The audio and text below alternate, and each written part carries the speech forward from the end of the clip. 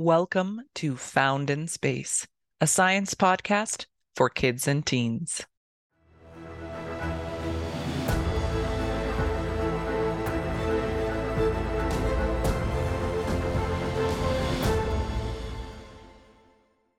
Do planets have to go around stars? This is a stellar question, and the answer is no, they don't. We are used to planets going around stars because that's our solar system, right? The Earth orbits around the sun, and most of the other planets that we are familiar with orbit around the sun. But it turns out there's a kind of planet that we call a rogue planet that doesn't orbit its own star. It just orbits freely in the galaxy. Just like stars are going around the center of the galaxy, these planets go around the center of the galaxy.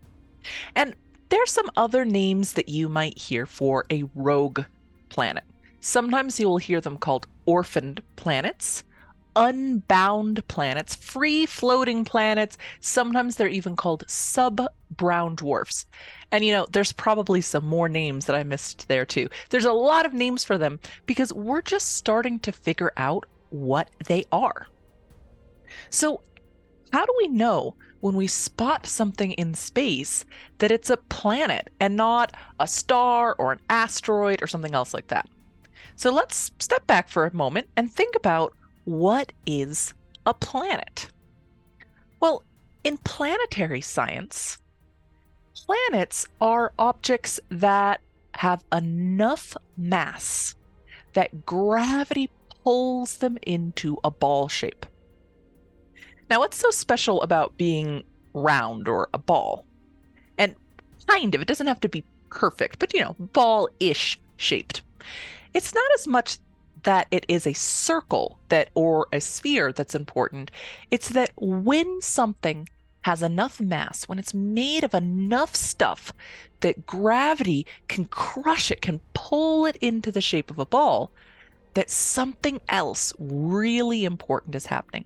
There's enough mass that all of that weight can squish the material inside the planet and can make it behave differently, can change the states of matter inside of that planet. Now, you might have seen pictures of what we think the inside of Earth looks like. We think it's kind of like an egg, right? Where there's the center, the core, where it's really, really hot.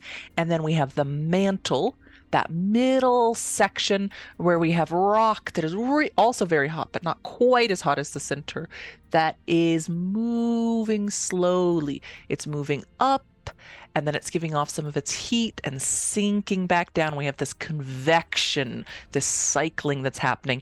And then there's up here at the top where we live, the crust. So it's kind of like the yolk, the whites, and the shell on an egg. Well, this layering, this differentiation can happen because Earth is made of enough stuff that gravity can squeeze the center and make the center behave different than the surface. And this is what makes something really a planet compared to an asteroid, which is just a big lumpy rock in space. It doesn't have this layering and this movement happening on the inside. So when we look at a planet from the outside, sometimes it might look very still. Let's say we're looking at Mars from the outside. It looks like Mars is this very still, dead surface. But inside the planet, there is heat. There's hot and cold areas. It's moving around. The rocks, now slowly compared to a human life, but the rocks are moving about. There's probably magma still deep inside the planet. And when we look at other planets that aren't solid, like the terrestrial planets or the dwarf planets, if we look at, say, Jupiter or Saturn that are made of gases, those gases are also in layers. And we have the gases and the fluids moving around, swirling around inside of planets is very active and dynamic, even if they look still from the outside. All right, so that's the first thing in planetary science that we look for to see if something is a planet. Does it have enough mass that it has this movement inside, that it's become a sphere that tells us there's all of that heat moving around?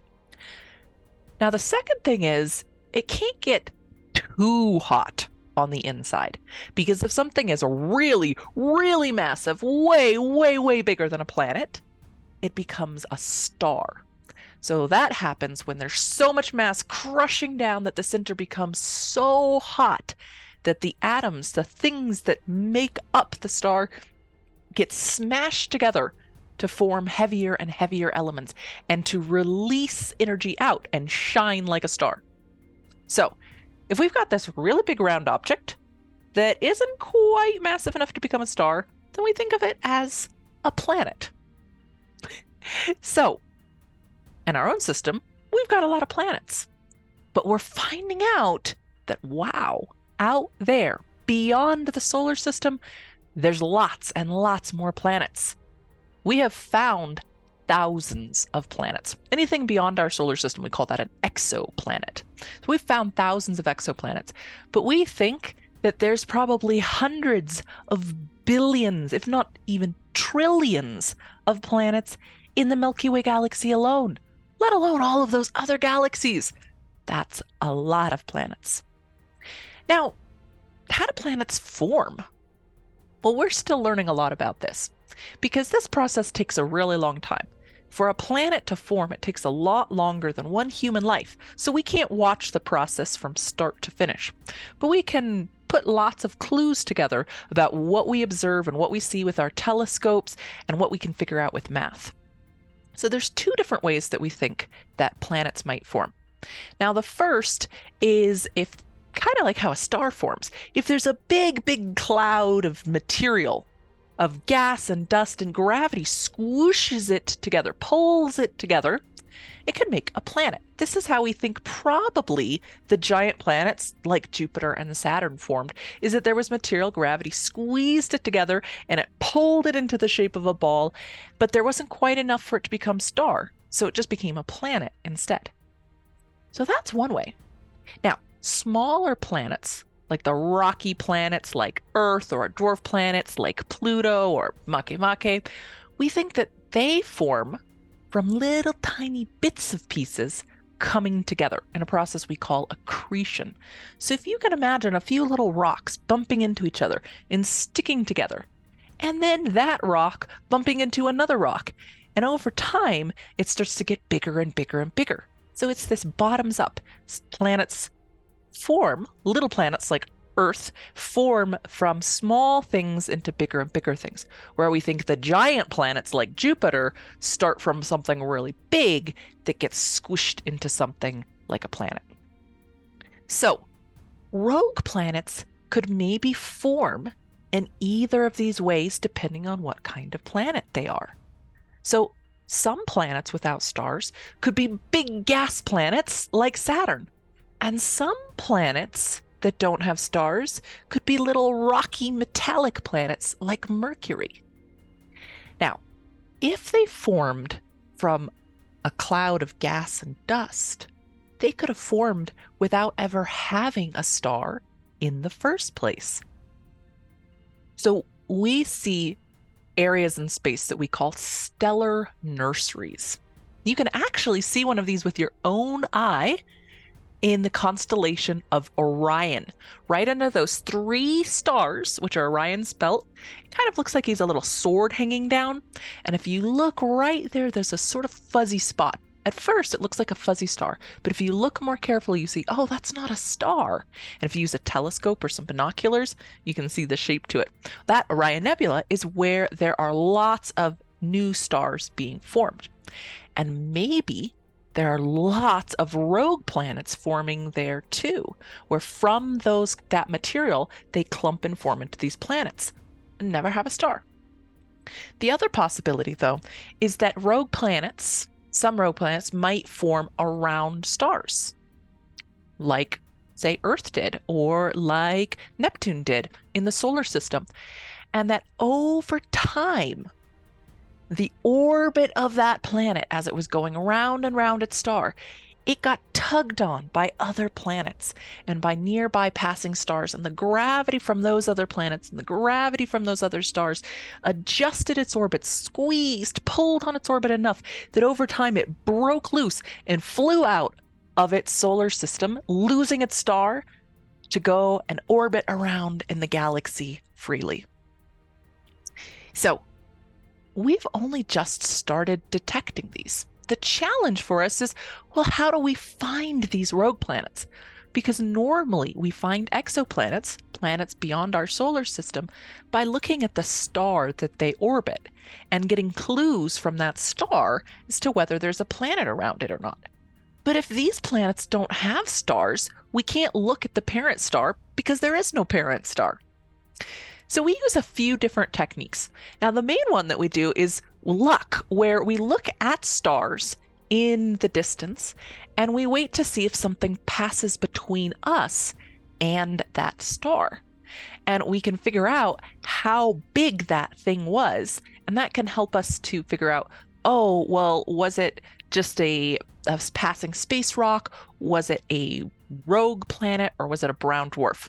Brown dwarfs are kind of in between planets and stars. They do a little bit of fusion, but they don't really do a lot of fusion. So they're not really a planet, but they're not really a full star yet. And so we look for brown dwarfs that way. We can also look for how the planet might change the light of things behind it when it passes in front of it, with something called gravitational lensing that happens, this little micro lensing. And the other way that we can look for planets is that if a planet is very young for a planet, planets live a lot longer than people. So if the planet is only a few million years old, I know that sounds really, really old to us, but to a planet, that's a baby. That's a super, super baby planet.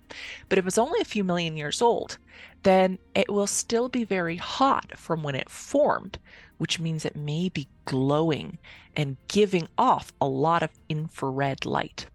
And so we can use telescopes that are able to see that infrared light and look for them and see if we can find them. And we certainly have found some that way.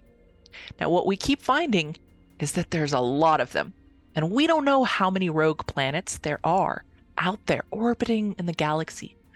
Some scientists think maybe there's a few rogue planets, maybe 3 or 4 for every star in the galaxy, and other estimates think that maybe there's a lot more. Maybe there are hundreds of rogue planets for every star there is in our galaxy.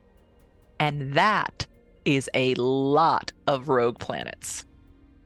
So thank you for asking this wonderful question about whether planets need stars or not. And thank you everyone for joining us here on the podcast, learning about space and science together.